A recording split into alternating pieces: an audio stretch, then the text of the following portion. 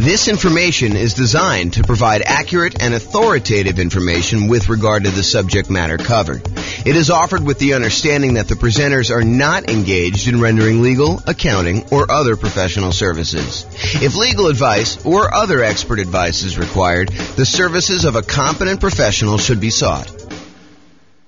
Welcome to the Amarillo Real Estate Investing and Real Estate Financial Planning Podcast.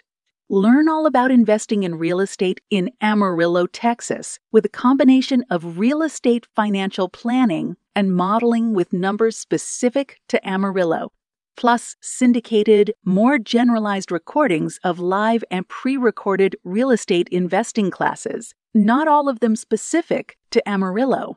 Be sure to stay tuned after the podcast for a message from our sponsors. Well, good morning and welcome, everyone. I am your host, James Orr, and today we have a very interesting class. I think this is going to be a short class, but what it's about is covering the non-loan specific, loan comparison, loan cost characteristics of choosing a lender. You know, I think a lot of real estate investors, they might call up 1, 2, 3 lenders and compare rates, compare the cost to get the loan. Although some investors won't. Some investors don't do it that way. But I think a lot of investors will. A lot of investors will call, 1 or 2 or 3 lenders that they've gotten recommendations from, either from their other real estate investor friends or their real estate agent or their banking relationships that they have existing. And they will try to get quotes for their lender, and they will compare lenders based on, what interest rate can I get today, and what are the costs associated with getting that loan? Because some of the costs they vary. They're hard to compare, as we will cover in a completely different class where I talk about how do you compare and evaluate different lenders based on these kind of like costs. There's a whole class coming on that. But today it's the opposite of that. It's not the opposite. It's a supplement to that. It is the kind of like non-monetary, non-direct loan comparison attributes for selecting a lender for real estate investors. Because, as you will find out, it's not always exclusively about price. It's not always exclusively about the interest rate. It's not always exclusively about the cost of the lender. There are non-financial selection criteria for choosing a lender to work with as a real estate investor. We'll cover all the financial selection stuff in the class where we talk about how to evaluate mortgages comparing lenders. I'm not going to go over that today because we'll cover that very specifically. But really, this is stuff like, how do you find a good fit for your dream team? How do you find someone who understands and works with your goals, right? So you don't want to go out there and just choose a lender that has the absolute lowest price. If you need help with someone who's going to sit down with you and make a plan with you and help you understand what it's going to take for you to be able to buy 10 properties or 15 properties over the next whatever time period you're doing it. If you're doing Nomad, if you're trying to buy 10 properties, 1 per year, a lender who's going to sit down with you and work through that math and help you understand debt to income. And is this property going to help you get there, or is it going to really hurt you, or is it going to limit your ability to buy the next property? Someone who really understands your situation and is willing to assist you as part of your dream team, part of your advisory council. If you think of this as running a real estate investing business, this is sort of like your board of directors, your set of advisors who is assisting you in doing that. So sometimes you'll have 3 lenders that you're considering, and they're all relatively close on price. Maybe they're off by, $500, $1,000, maybe $2,000. And, one of them is just far and away a much better team member. They want to see you be successful. They're like, hey, come on in. Let's go over all your numbers. Let's go over like a plan to get you where you want to be with, the 15 properties or the 20 properties or the 5 properties or 100 doors or whatever it is that you're trying to accomplish. They're on your side. They're part of your team. They want to help you succeed and understand what it's going to take for you to get there financially. You're not just guessing and researching online and trying to figure out what applies to you and what doesn't apply to you. They're an expert in their getting loans and brokering loans, and they're going to assist you in understanding what you need to do that.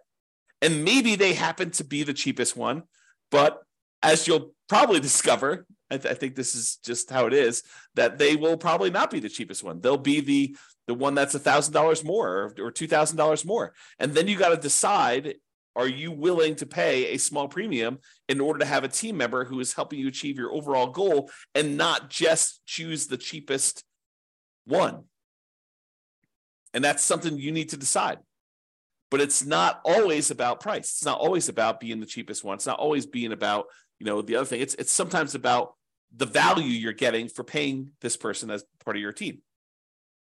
So I think one of the factors, one of the non-financial, non-monetary reasons for selecting a lender is, are they a good advisor as part of your team helping you achieve your specific goals? Do they have expertise in that? Are they willing to sit down with you? Are they willing to help you? Are they willing to work with you in order to achieve your goals? So that's one factor. Are they a good dream team member? Number two, overlays. So an overlay is an additional criteria, an additional restriction that lenders place on loan products that their company usually sells that is different than the baseline criteria. So for example, for doing a FHA loan, let's say the credit score typically for doing the FHA cuts off at 620. And I don't know that from memory. You'd have to go look it up. But let's say it does. Let's say it cuts off at 620. A single lender can choose to make their company safer, to make sure that the loans that they're underwriting perform a little bit better. They could say, our minimum credit score for doing an FHA loan is not 620. 620 is what FHA will accept, but we are going to require 640. They've added an additional overlay on top of the criteria that FHA has set, and that they're making it a little bit more conservative, a little stricter for you to get that loan. And so it's important for you to understand where certain lenders have applied these overlays, what overlays they have in place. And some lenders really know these, right? They're like, hey, listen, traditionally, if you go straight to FHA or you go to another lender, they're going to say it's 620. For us, it's 640. And they'll tell you up front. Other lenders may not know. They may not understand all of their overlays and where they differ, especially new lenders who haven't been in the industry that long and don't have a wide kind of like swath of experience to be able to say, this is different than where I was in my last company. Because they may be telling somebody, that this is the rule, but the rule is really specific to their own company. It may not be the generic rule for the entire industry, and theirs may be different than what the industry standard is. So dream team member, whether they're going to be a good part of your dream team, and overlays. Another factor, like not specific to the interest rate or cost of getting the loan, that you may want to consider. It's not always about price. And the next one, some people may kind of like poo-poo this away, but personality. If you call up a lender and they make you feel like an idiot, maybe you want to choose another lender, even if they are $500 cheaper or $1,000 cheaper. If they're insulting to you, or they make you feel little, or they kind of like make you feel like you're bothering them, then maybe you choose someone else who doesn't make you feel that way.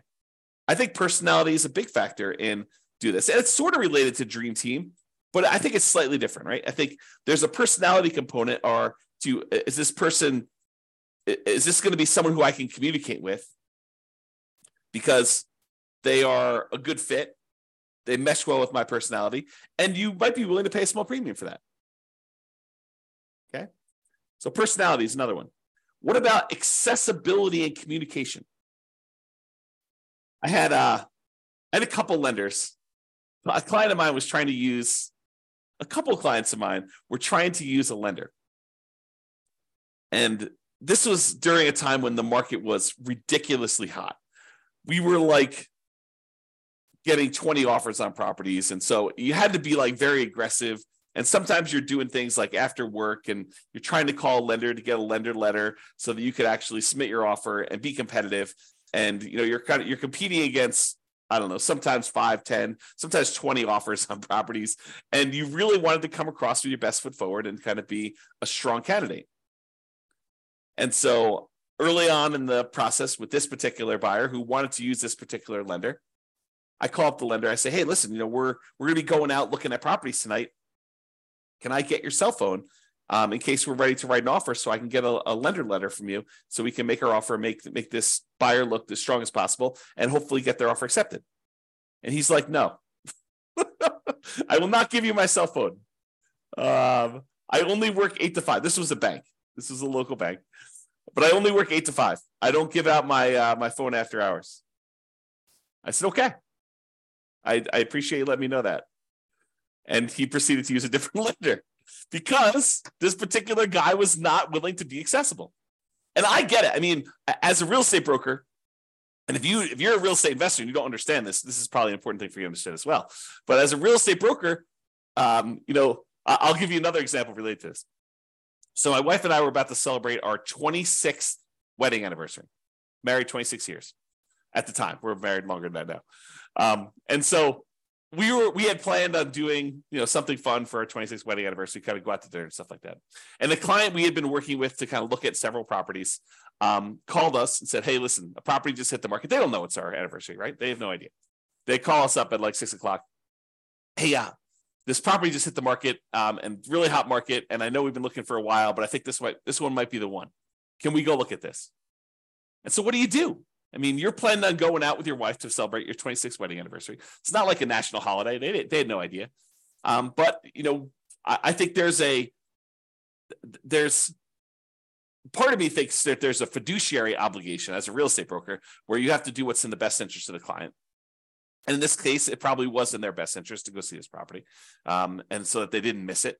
Now, you could argue, hey, James, get someone else to cover for your business. Yeah, that's definitely a possibility. You could have done something like that. But there's this weird sort of like inconvenience of you had planned on doing something for your wedding anniversary, and someone calls up last minute and they're like, hey, I really need something, and it needs to be now because if we wait till tomorrow, they could have 27 offers. And if we get an offer in tonight, there could only be 6 offers. And if we make an offer that's really, really compelling and, that makes sense, it could make it to our advantage to do this offer right now. And so there's this kind of weird trade-off between being available, being accessible, being kind of someone who jumps and does what needs to get done in order to get offer accepted versus, nope, I don't take calls after 5. Kind of an interesting thing. So maybe for you, accessibility could be an issue, or it could not be an issue. You're like, hey, listen, I get it. I'm the type of person that I'll wait till the next day. If we don't get this one, that's just the cost of doing business. If that's you, that's fine. And maybe it doesn't matter. But some people, it does matter. And that could be a selection criteria. How accessible are they? How communicative are they? And a lot of times for communication, you won't know until after you're done with the transaction, after you're done with the first one. Although you can get some hints early on.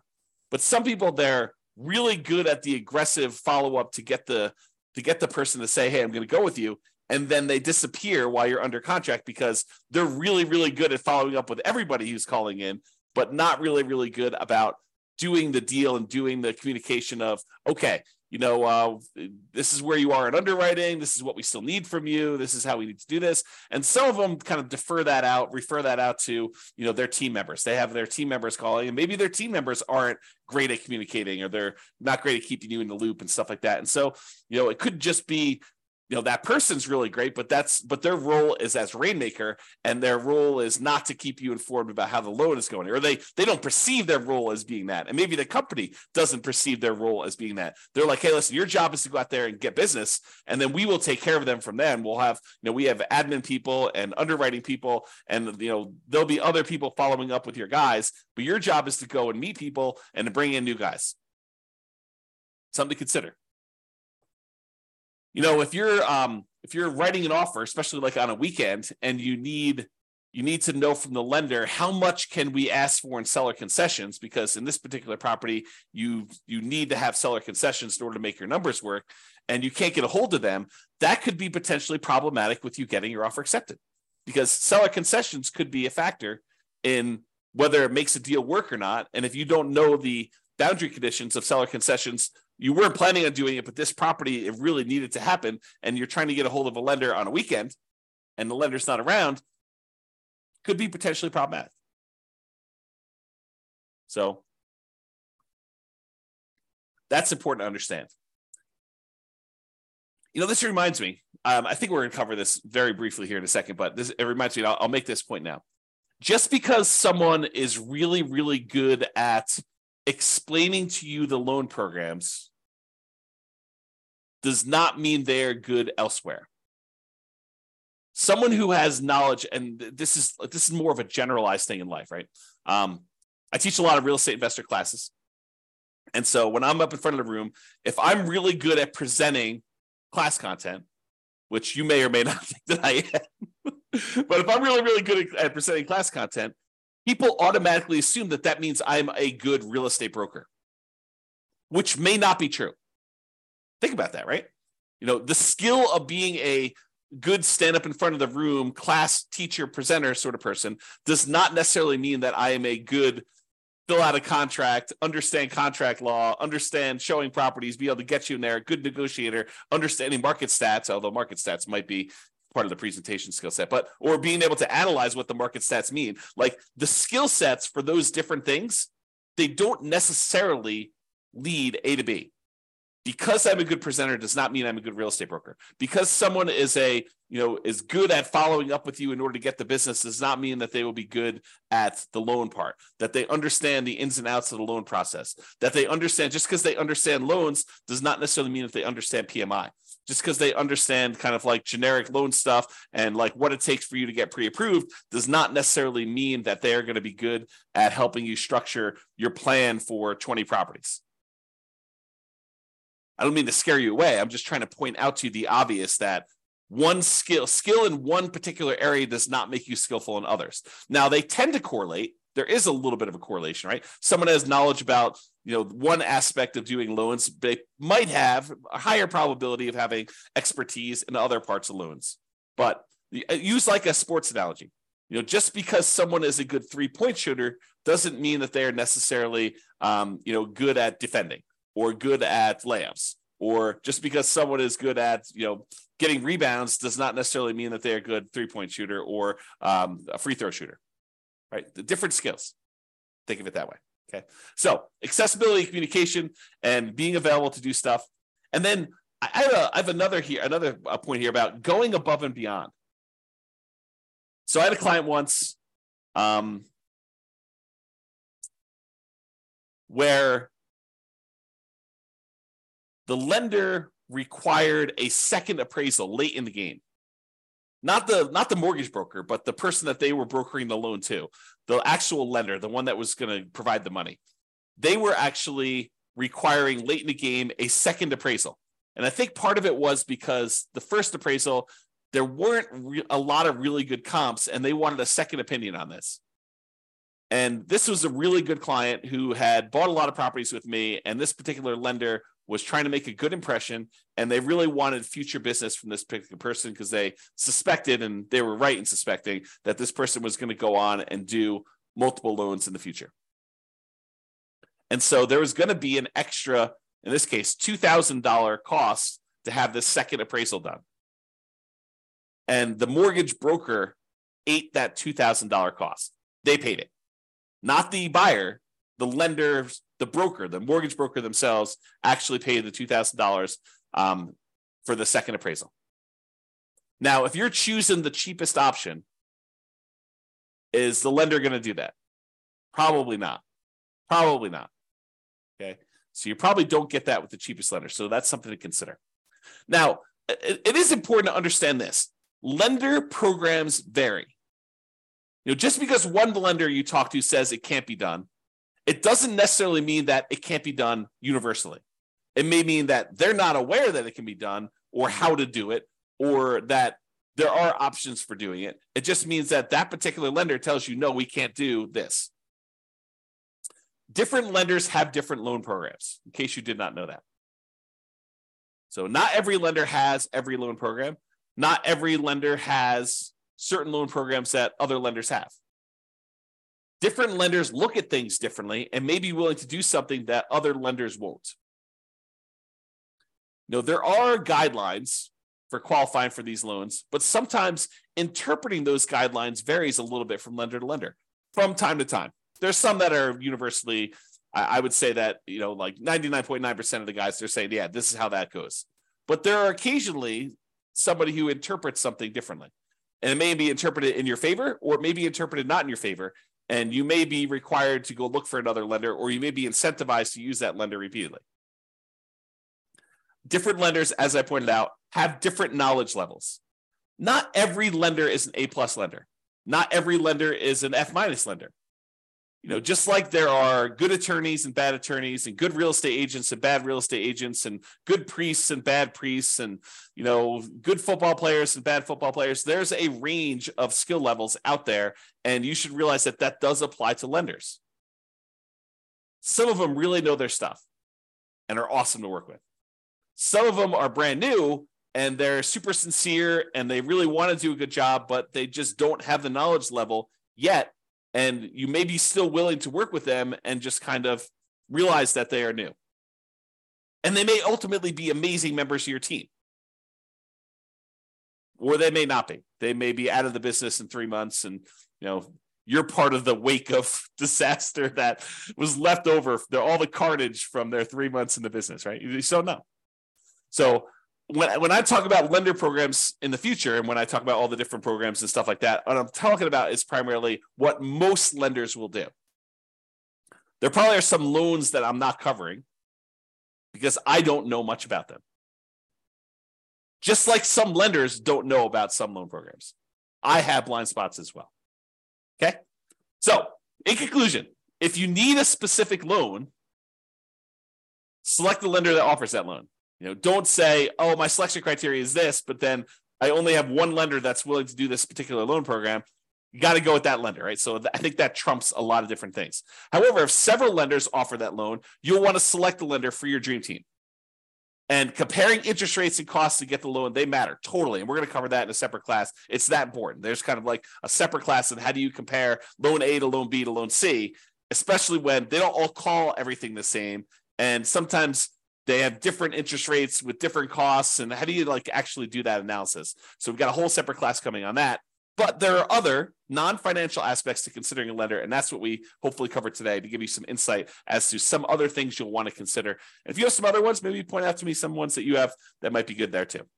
That's all I got for you. This has been James Orr. Hope you have a great day. Bye-bye for now. With home prices up, mortgage interest rates up, and rents up, but not quite enough to counteract the higher prices and interest rates, cash flow on rental properties in Amarillo is harder than ever. Book a call with the Real Estate Financial Planner to apply our proprietary 88 strategies to improve cash flow on your rentals. See the show notes for a link to schedule your call and improve your cash flow today. If you're a real estate agent, lender, or professional in Amarillo that wants to help our real estate investor listeners, consider reaching out to learn about collaboration opportunities with this podcast.